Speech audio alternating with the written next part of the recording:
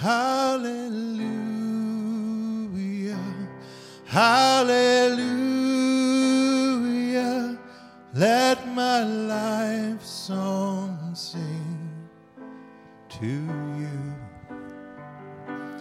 Hallelujah, hallelujah, let my life song sing to you. Hallelujah, hallelujah, let my life song sing to you. Hallelujah, hallelujah, let my life song sing to you.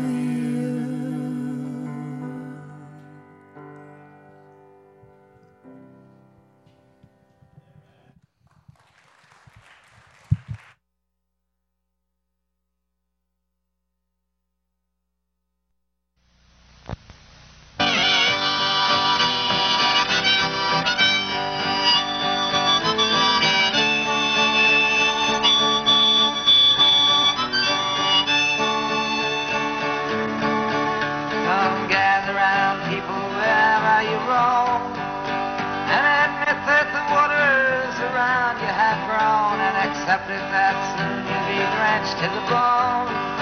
If your time to you is worth saving, then you better start swimming or you'll sink like a stone. For the times they are changing.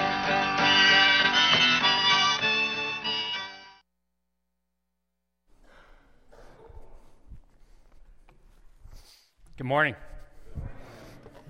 In case you do have a wedding dress lying around, ladies, that you don't know what to do with and you don't want to turn into doilies, I always need props. So feel free to pass it on to me if you're not going to, they're just going to take up storage space in your houses. Let's go to prayer and then we're going to enter the text. God, as we talk about the old and we talk about the new life we have in you available to us. Wake us up. Slap us with silence. Slap us with pain. But wake us up so that we can hear you, experience you, and walk out of here more in line with your will and your way. Bless our time together in your precious name. Amen. I'm reading from Mark chapter 2, verse 18. We'll have it come up on the screen, but you can also follow along in your notes, in your Bibles, on your phones, unless you don't have a smartphone, and good luck with that. All right, Mark chapter 2, verse 18. Now John's disciples and the Pharisees were feasting. Some people came and asked Jesus, "How is it that John's disciples and the disciples of the Pharisees are fasting, but yours are not?" And Jesus answered, "How can the guests of the bridegroom fast while he is with them? They cannot, so long as they have him with them. But the time will come when the bridegroom will be taken from them, and on that day they will fast. No one sews a patch of unshrunk cloth on an old garment, otherwise the new piece will pull away from the old, making the tear worse. And no one pours new wine into old wineskins. Otherwise, the wine will burst the skins, and both the wine and the wineskins will be ruined. No, they pour new wine into new wineskins." Now, we're going to unpack this today. And some of you just heard this, and it just went over your head, because this is like a head-scratching moment. Why should you listen to God's word today? Well, you should all the time, but why today? Because God, bottom line, wants you to tell the truth. How many of you tell the truth? If you put your hands up, I already got you. So, but I do have a theory about why Canadians don't tell the truth. Would you like to see it? 3 people, great. Roll it.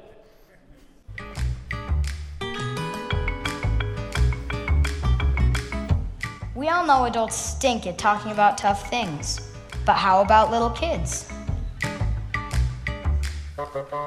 Here's my experiment. Feed kids wretched brownies, then see if they'll tell you the truth, especially when they think it might hurt your feelings. First, I made the brownies. Lots of chocolate, eggs and flour, but instead of sugar, I put in salt. Lots of salt.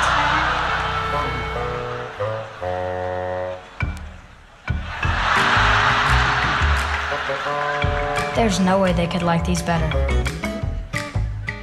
Now I recruit kids of various ages for a taste test. I tell them I want to compare ordinary brownies to my special brownies. My dear grandmother's special recipe. My dear dead grandmother's special recipe. Then I give them $1 for being such a big help. My parents always taught me that if you want someone to like you, give them money. Okay, here goes. First, they ate the yummy sugar brownies.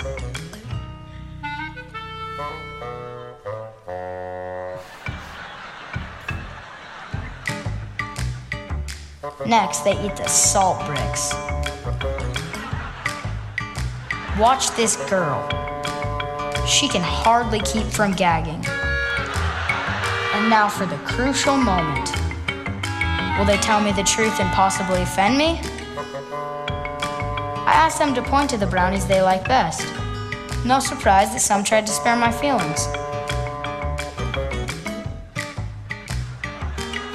But watch, even the one who gagged? And how about really little kids?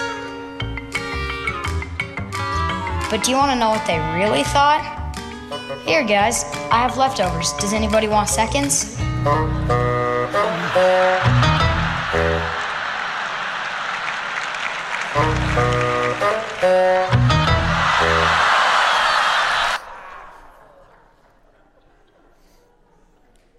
At a young age, we all start believing a myth. If we tell the truth, we will lose a friend. If we tell the truth, we'll lose a relationship. And you can measure the effectiveness of a marriage, of a relationship, of a team, of an organization by the amount of untalkables in it. I can walk into board meetings and team meetings, and sometimes you can tell there's this elephant in the room. There's like, what on earth are they holding back from talking about? And that's what we've been talking about over these last couple of weeks. We've been talking about crucial conversations. And see, the brilliance of Jesus, and you see it. We saw it this week, last week. You see it all the time in the Gospels, is with Jesus, there are no untalkables. With Jesus, there is no disingenuousness. He speaks the truth. And like we've been chatting about these last couple of weeks, are there a few moments in your life that matter more than the rest? Are there a few moments where how you behave or how someone else behaves has an enormous effect on you moving forward? And if you don't know the answer to that, the answer is yes. There really are. And we all know this. We all know this. But when the stakes are high, when there's differing opinions, and when there's strong emotions, for many of us, it's like we talked about last week, what happens? Our Canadian politeness disorder kicks in. Or it's like someone can be doing something so painful and so abusive to you, but you're like, I got to be gracious, because that's what Jesus would do. He'd be a doormat. Or we're just like, I don't want to cause drama, and you're terrified of drama, or you're terrified of losing a friend or a relationship, so you just clam up, keep quiet. And it's often when these crucial moments come, we do our worst, even when we do respond. And so a lot of us have arrived at a conclusion. And the conclusion is this: is change even possible? Or I think the most popular expression I've heard over the last 5-6 years is this one: change is impossible, so therefore it is what it is. Now, last year I talked about words I want to eliminate from Richview's vocabulary. Do you remember that? If there's a statement I want to remove from Ridgeview's vocabulary, it's that one. It is what it is. What an awful statement. What a terrible statement. What a thing. That's what people with defeatist attitudes say. It is what it is. I can't change it. It is what it is. We need to eliminate that statement because that's what indifferent people say. Do you know what indifference is? Indifference is the opposite of faith. If we believe there's a God, if we believe there's a Jesus who came down to forgive us our sins, to give us a relationship with God, to transform our lives, then it is what it is should not exist in our vocabulary because we know there's a God who can change and transform lives. Can I get a little bit of an amen? So we need to unpack the story in Mark 2. And Jesus is confronted again like he was last week and the week before. You're going to notice Jesus gets confronted a lot. And all these things come together here where it's high stakes, differing opinions, and strong emotions. And I notice here, he could have softened the blow. These Pharisees, these religious leaders come to him. I think he could have softened the blow here, but instead he tells the truth. And he does not make friends by telling the truth here, as you see right then and there, but by speaking the truth. It sets them on course for turning the world upside down. And I would suggest and I would argue that I think there's moments in our lives where we get stuck spinning our tires and we get stuck missing out on real transformation of our world because we won't speak the truth. And so Jesus is here, and they're talking about the topic of fasting. Fasting. Well, in a couple weeks, Lent happens. Are you familiar with Lent? I know some of us are Baptist here, so that might seem like a curse word, but Lent is a time, especially in mainline churches, where for 40 days before Easter, the community will take fast from something. It could be from food, it could be from media, it could be from donuts, whatever. But they take a break from stuff so to devote those 40 days to focus more on Christ and what he did on Easter Sunday, and a way of saying, I'm sacrificing something for you, God, so I can be more focused on you. So what I'd like to do today, and in a couple weeks we're actually going to do something like this. On March 1st is when Lent starts, and I'd encourage you on that Ash Wednesday on March 1st to be thinking, hey, maybe I could for 40 days. Maybe there's something I need to give up. Maybe I need to give up maybe one of the things I mentioned, but maybe taking a break so I can focus more on Christ. But I just wanted to take just a few minutes today and talk about 5 simple questions about fasting in this story today. So the first one's this. What is fasting? And fasting is, bottom line, fasting from the Bible is giving up food. Just only having water. That's biblical fasting. That's a picture we get in from scriptures. People have different definitions of it in today's society, but at bottom line, that's what fasting is, except in Exodus chapter 34, we see Moses the prophet for 40 days giving up food and water. I don't recommend that. But we live in a culture today where we have people who are gluten-free. That seems to be all the rage amongst hipster generation. And we have also, fasting's actually becoming a big thing now in the fitness community because they're seeing the benefits of purging purging things from your body. I want to encourage you, if you're going to do a fast, and a biblical fast, even if you just went down to grape juice, that's fantastic. But if you go to a biblical fast of just doing water, just some practical things I'd encourage you about. First of all, if you're like me, you've got probably a Canadian diet. And part of that means you drink coffee. So if you ever go to a fast, for those of you who have ever done a fast past 3 days, you'll notice something in those first 3 days, headaches. And what's going on in your body is, by taking food out, your body is now, because you're drinking all this water, it's expelling all the toxins and the food the colors and everything out of you. And I don't know if you've been in this situation before. I find the first 3 days of a fast the worst because I'm drinking water like crazy to keep and stave off the headaches. And it's like, I thought the purpose of a fast was so I could set aside food to focus on God. I find all that time that I devote it to, and I don't have to prepare food, I'm in the bathroom. And I find if you're going to do a fast of that magnitude, I encourage you, once you get to about day 4, you kind of hit into that cruise control state. So just keep that in mind from a very practical standpoint. If you're like me, if you have a good, healthy diet, a very un-Canadian diet, that transition's usually a little bit easier.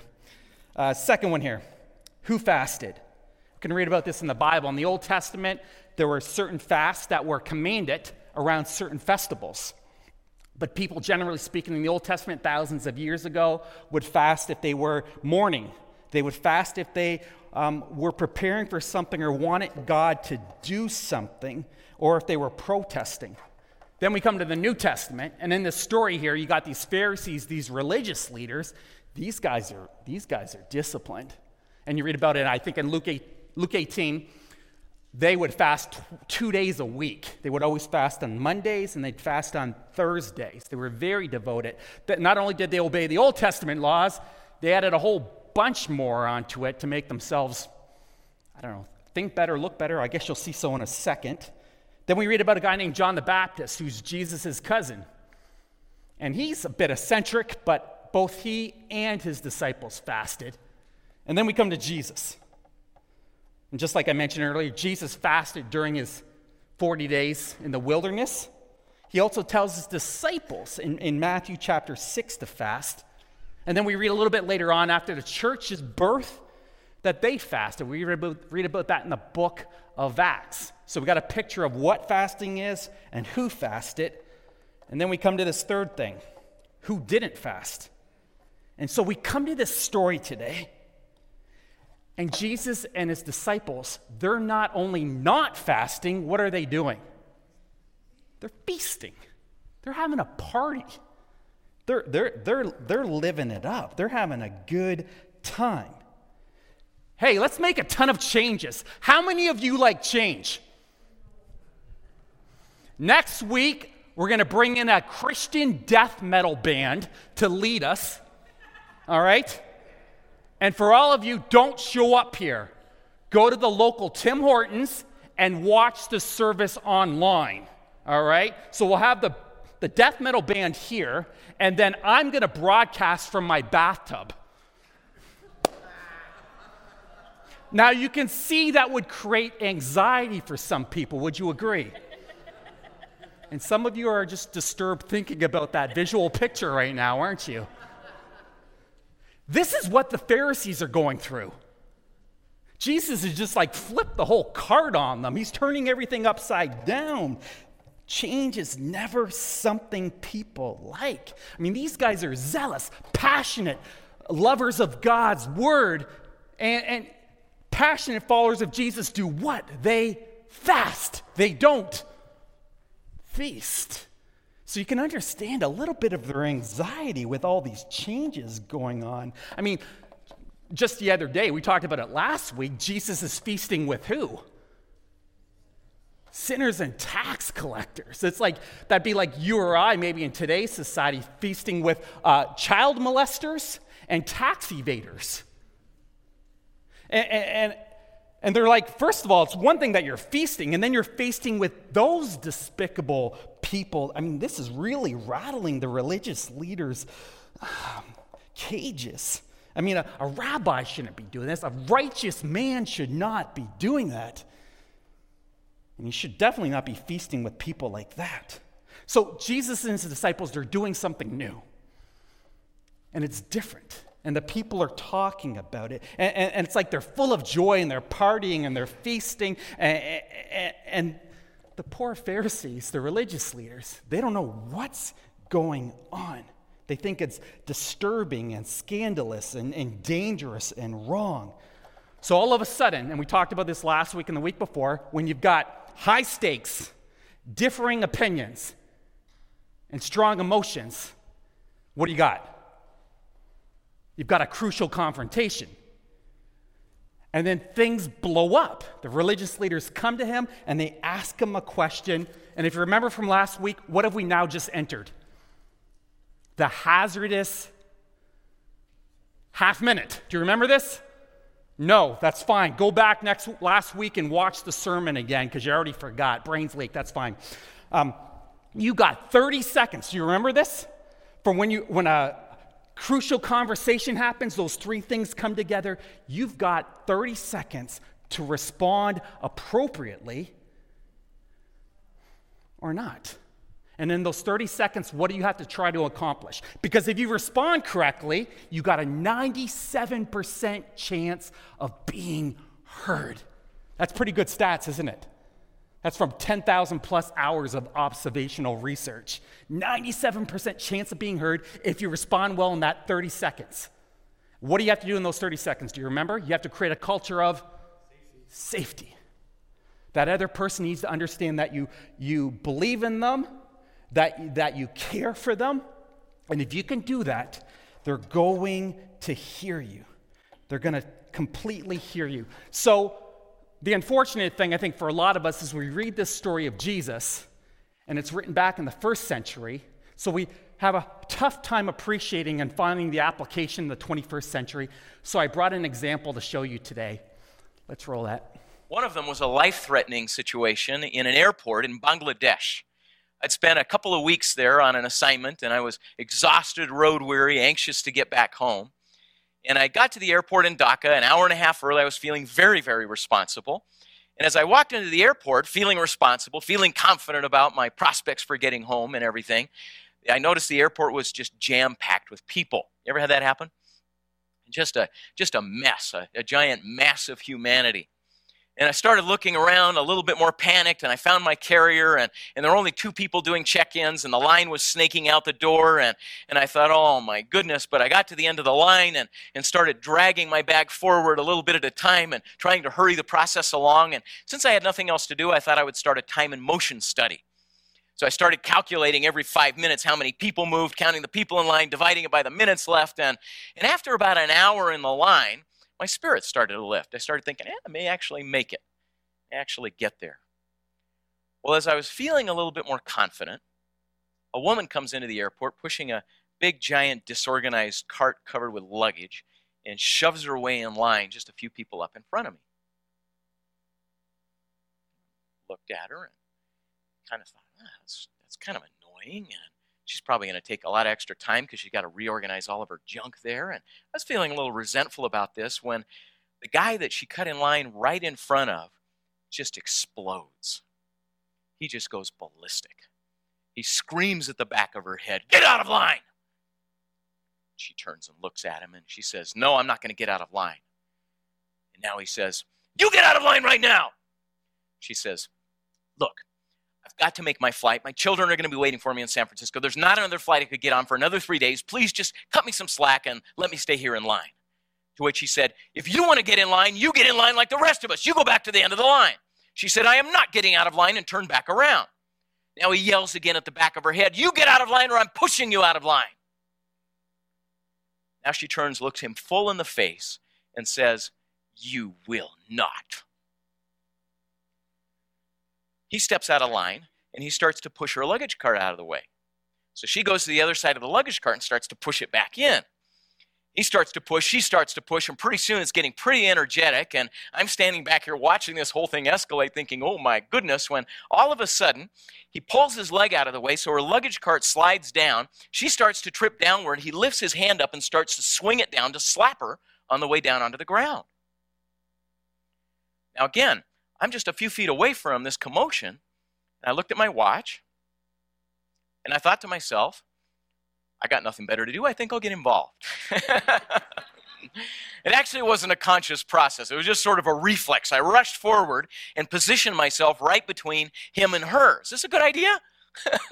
This is not a good idea, but I didn't know what else to do, and I didn't want her to get hit, and so I'm standing here, and this man, at first, is sort of caught off guard.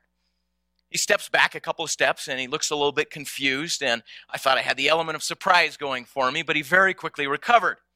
He lifts up both his hands. His eyes bug out of his head. His face turns purple. Is this a crucial confrontation? So I'm standing here, and his fists are up, and his eyes are bugging out of his head, and his face is turning purple. And the first thing I said to him was, that was unfair for her to cut in line in front of you. He looked a little confused. I said, you've been standing here in line for over an hour and she comes and cuts in line. It puts your flight at risk. I said, that's unfair. And his hands dropped down. I said, she cut in line in front of me too, and that's not working for me either. His face turns back to a normal color. I said, I could get somebody from the airport over here. We can try to figure out how to solve the problem. I think we can make this work. His eyes go back into his head. Well, what just happened? Yeah. Now, did I take him off the hook for his misbehavior? No, I didn't. I'm about to put him on the hook. But I can't put him on the hook until he can hear me. I can't hold him accountable for what he's done until he feels safe enough to hear me describe what he's done that isn't working. Does that make sense? That makes sense? So now he can hear me. And that's when I said, and this was life-changing for me, that's when I said, and sir, I can't go ask for help until I have your word that you're not going to hit her. You had your hand up, you were swinging down on her, and I said, and that's just wrong. You don't get to do that. Now, I don't know that the way I said that was the right way to say that, but what I want you to hear was his response. He went like this. He said, I'm sorry. He said, I'm sorry. It's been an awful week. He said, it's just been horrible. I've got to get home. He said, this is not me. He said, and then he didn't even want to look at me. He tried to look past me to this woman over here, and he says, ma'am, please forgive me. He said, I wouldn't have done anything. He said, I just, this is not me.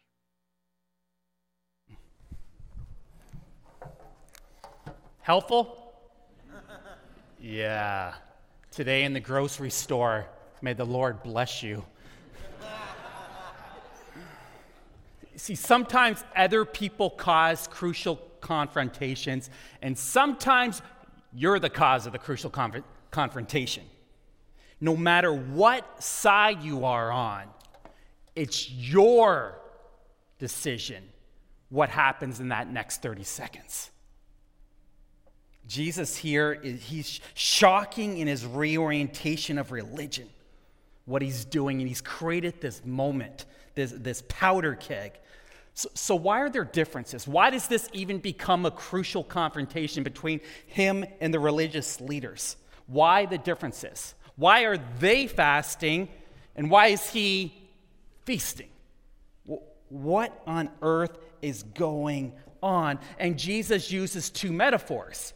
And I think he used those two metaphors because every time Jesus uses a metaphor, I actually think he's actually literally pointing at something. So he's in a room that's got a party's going on, so what's there going to be a lot of? Wine and wineskins. So in case, give you a little first century wineskinning here, we use phrases like, I'm going over to so-and-so's house who's hosting a kegger. Are you familiar with that word, kegger? Okay, like a big container of beer, all right? And sometimes you'll see like college students carrying the kegger to go to a party. Well, they stole that idea from the ancient people. And this is how an ancient kegger went. I kid you not, except the sheep's dead and filled with wine. But what an ingenious way to go to the kegger.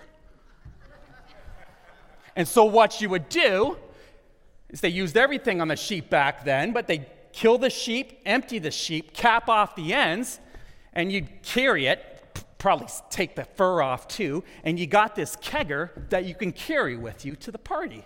And this place was probably had a couple of them in there. So next time you're throwing a kegger, take a sheep with you. But so he starts talking about wineskins, he starts talking about cloth, and you're like, what on earth is he talking about? What on earth is this keg thing? And it's not that, and here's such an important thing. It's not that Jesus was saying, out with the old, in with the new. That's not what he's saying at all. And if we miss this, we miss the whole point, because it's so much more than that. He's like, the old will not work with this new movement, this special time, the specialness of this time. See, fasting is like taking a piece of cloth that's not shrunk and putting it on an old garment. When you throw it in the dryer, what happens? Since that patch is not shrunk yet, it's actually going to shrink, and that big hole you had will just get bigger. And Jesus is like, you don't take an old wineskin that's probably already had wine in it and fill it up with new wine, because what's going to happen? It's going to swell and burst, and you lose all that wine. You take new wine and you put it in a new wineskin. And so he's using these pictures which they all would have known. And he's like, this is a special time. This is a special period. Maybe this will help. How many of you have been to a wedding? Okay. Now, how many of you have been to a non-Baptist wedding? Okay, so I find usually we got to differentiate here, because no Baptist would ever do this in their right mind. But imagine if there's alcohol at the wedding. Okay, just imagine with me. Why am I laughing? We have to differ.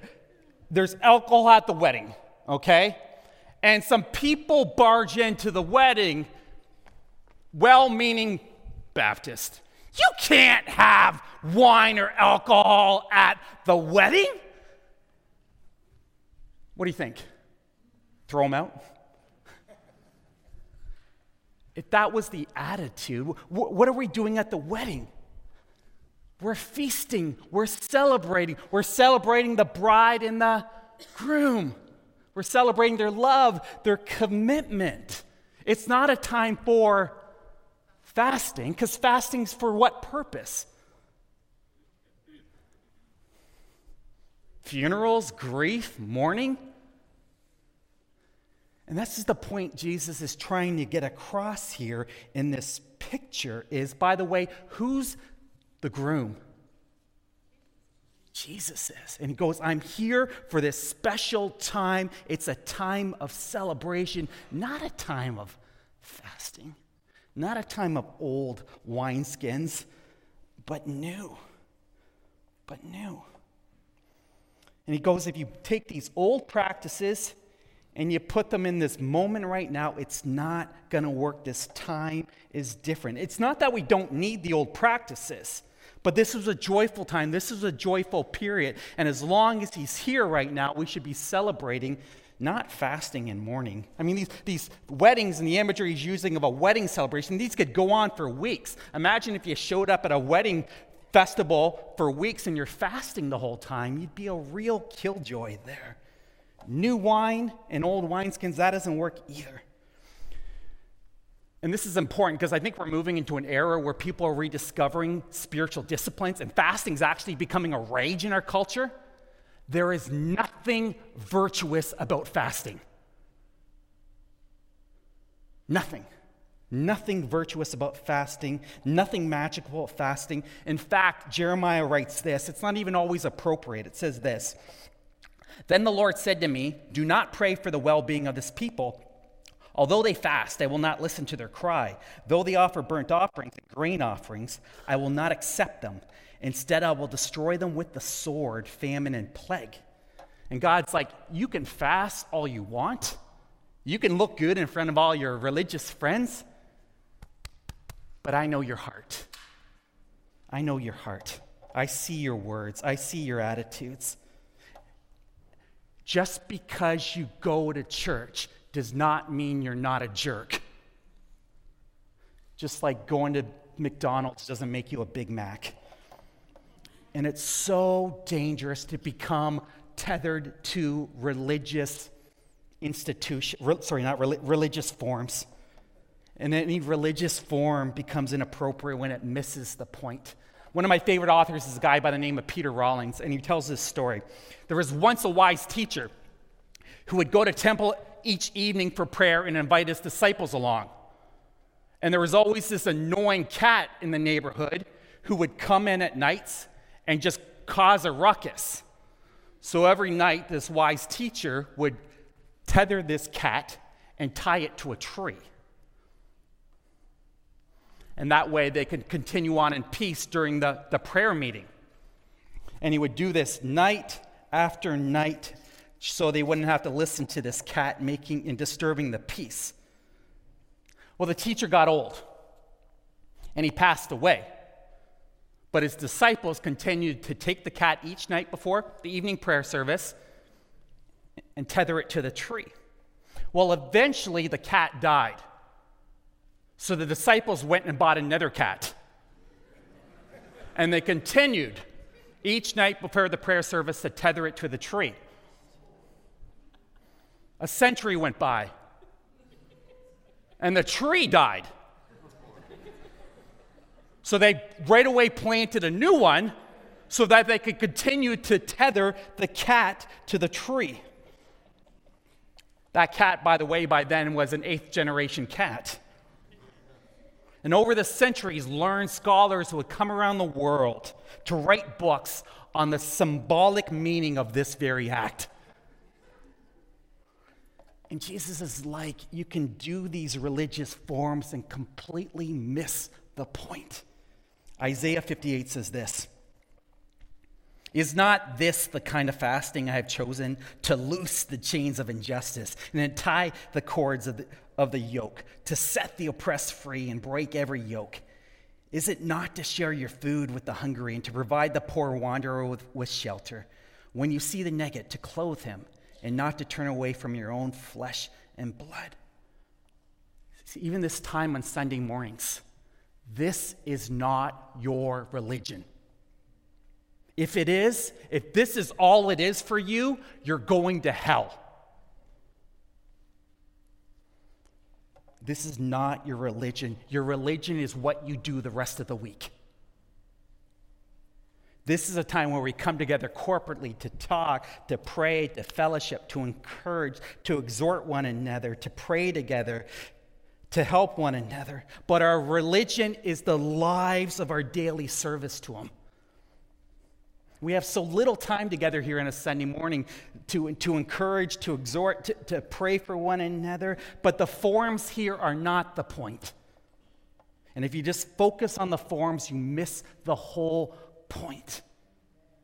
If you choose a church based on the style of music it plays, if you choose a church based on the type of coffee that it has, if you choose a church on whether the teacher lowers people from the ceiling or not, if you choose a church on anything other than on anything external apart from the Word of God and the witness of the lives of the people, you're not choosing it for the right reasons. And you're going to get a bad guide that's going to serve you for the rest of your lives. I mean, imagine if you're a Blue Jays manager or a Maple Leafs coach. You're all listening now. He's talking about the precious Leafs again. I must pay attention. And imagine if you were consumed with the condition of the locker room, but not with what happened out on the rink or on the field. We got to get those chairs stacked up right. I mean, look, there's garbage in the garbage can. It's got to be emptied. But you paid no attention to what happened on the rink or the field. How many of you think that male or female coach, manager would be a good coach or manager?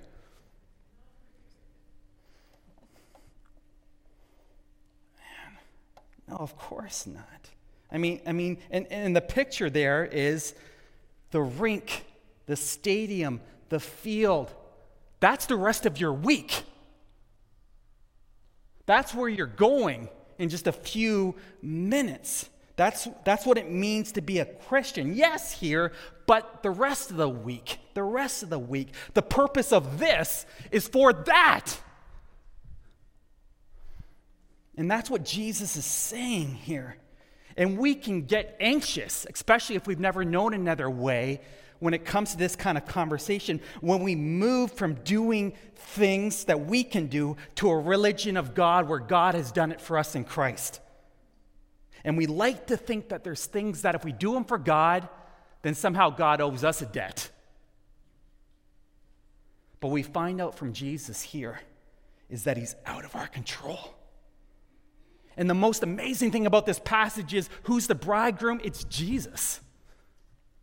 It's Jesus. John the Baptist's cousin had clearly seen that. We've been looking at this the last few weeks. Demons obey him. Jesus forgives sins. He's Lord of the Sabbath, which is basically another way of saying he was a witness of God's creation. So for those of you like big theological words, Jesus has already claimed two attributes of God: to forgive sins, and he's Lord of the Sabbath. I mean, this guy's walking a fine line here. And he's like, you can't fast now. The fulfillment of all the ancient prophecies is here right now. And it's me. It's Jesus. It's here now. It's a time of great joy. It's a celebration. Not fasting. Not fasting. That time would come, but not right now. And last one here. So what? So what? Number 5, so what? Jesus comes along and he turns the religious system upside down by telling the truth. And you have two options. You can either choose today, or maybe you already have, to be offended. So like, I did not sign up for that. I did not sign up to be that kind of Jesus follower, that part of that movement. Or you can say, I give up, I surrender, I'm going to follow you, Jesus, with my whole life. And so those religious leaders, those Pharisees, they fit into the 97% of people who hear. They heard, and they're offended. And so they leave. They actually start plotting. And you can fit into that camp too. This church thing, this Jesus, not for me. Or you can say, I'm going to give my life to him full 100%. But don't be indifferent. Don't be Canadian. Don't just straddle the line. Either reject them or give them your whole life. But don't stay in the middle. Don't be spinning your tires. Every day in my life, and maybe in yours too, I have crucial conversations that I can either steer around and deal with, and they can move me forward, and they can bring me freedom, and then get the ball rolling, or I can just be indifferent. Don't be indifferent. Is important change ever possible? Yeah, it is. And if you're a Christ follower, I would say it starts with prayer and this. Start reading your Bible. Start praying.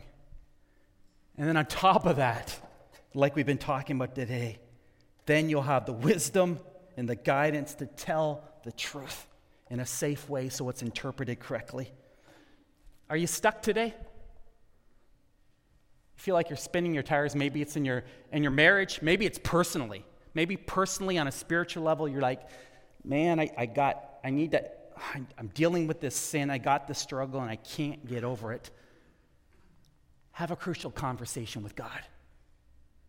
Spend time with God even after service today. Make it your priority. Get things right with him. Have you given him your life? Have you made him your life leader? Don't be indifferent. Maybe it's in your marriage. Maybe it's on a team. Maybe it's with your classmates. Maybe it's with your family. But step out. Tell the truth. Have that crucial conversation. Are there intalkables in your life that are just stopping you as a family or personally from moving forward? May you leave today, and please pardon the metaphor, but let's be a church where there's no elephants in the room. Kill all the elephants. Let's be the kind of people who are genuine and real and honest and truthful. Let's get rolling.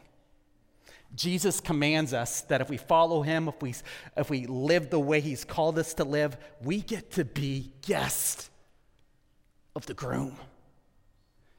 We get not only an RSVP if you say yes to Jesus, but you get to begin preparations for a long, eternal, forever feast with him. Do you want to be a part of the party or not? Let's pray.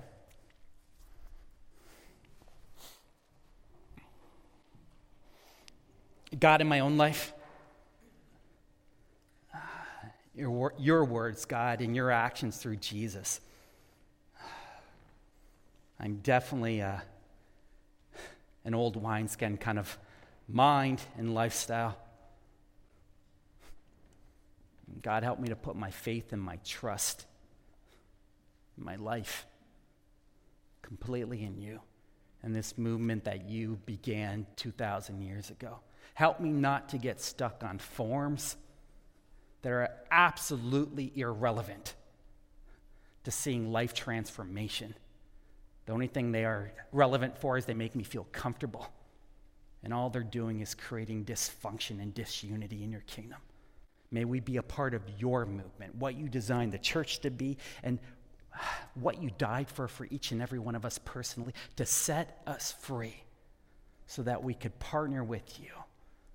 God, for any of us that are just in bondage, spiritually, we've got stuff we haven't dealt with, we got forgiveness issues, we just have anger, or there's even untalkables, as we were talking about that today, that we can't be honest, we can't tell the truth in those things.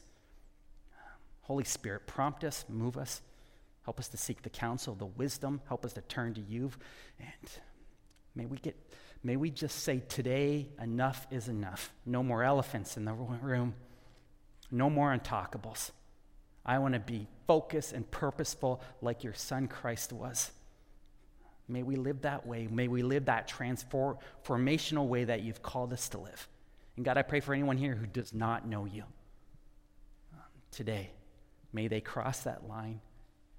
And all it takes is an ask. God, I've fallen short. And I'm in need of my sins to be dealt with. And I know that can only be recognized through your son.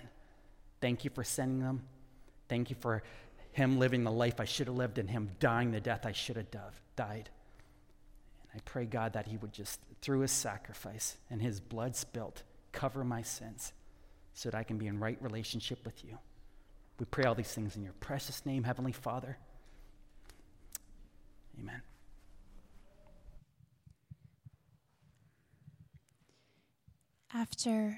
After dismissal today, I want to encourage you to stay back if you can. We're going to have an extended time of worship and reflection, and we want to keep this place safe and quiet. And I just want to encourage you guys to do that at the end of the service if you can.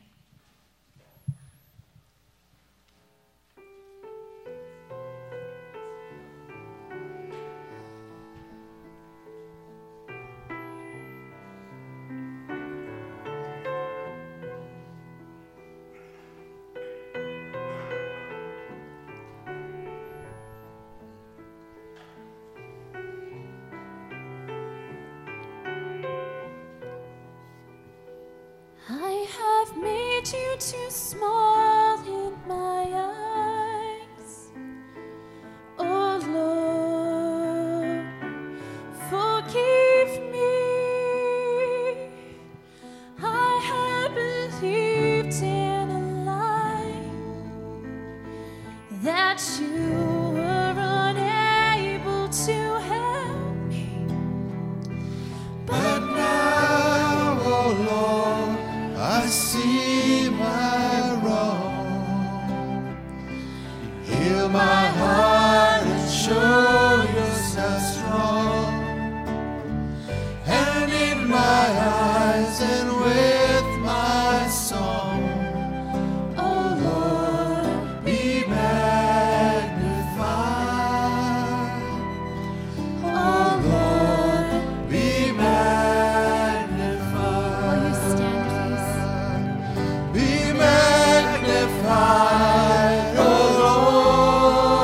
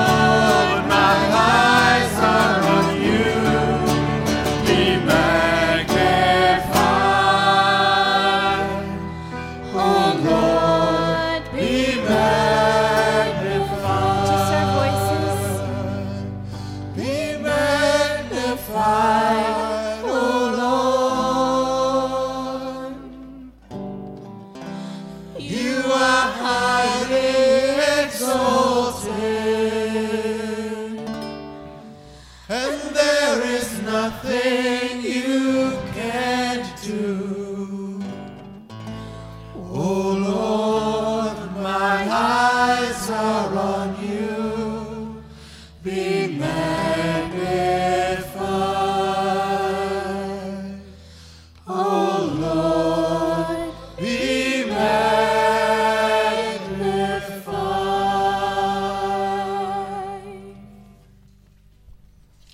We're going to keep singing, but in benediction today, may you go this week addressing the untalkables, addressing the elephants in the room, addressing the things that are holding you back from serious life transformation.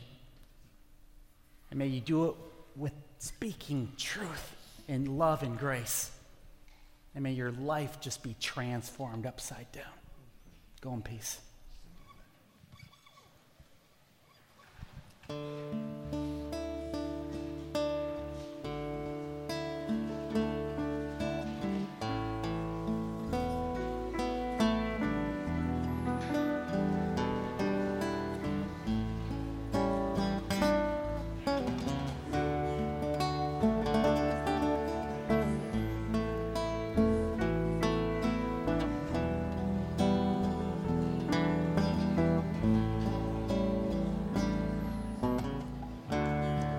When the music fades and all is stripped away, and I simply come,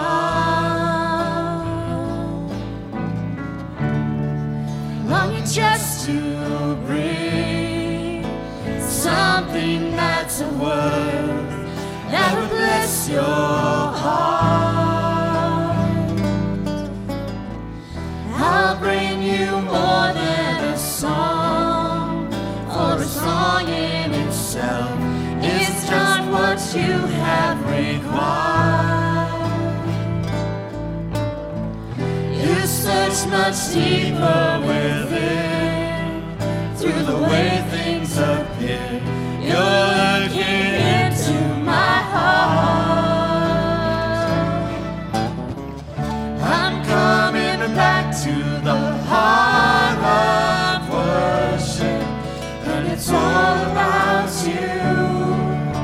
It's all about you, Jesus. I'm sorry, Lord, for the thing I've made it. When it's all about you, it's all about you, Jesus.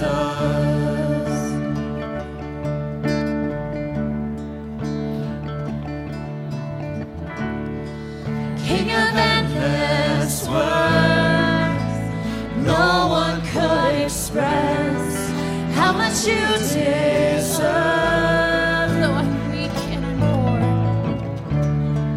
Though I'm weak and poor, all I have is yours, every single breath. I'll bring you more than a song, for a song in itself is not what you have required. You search much deeper within, through the way things appear. You're looking into my heart.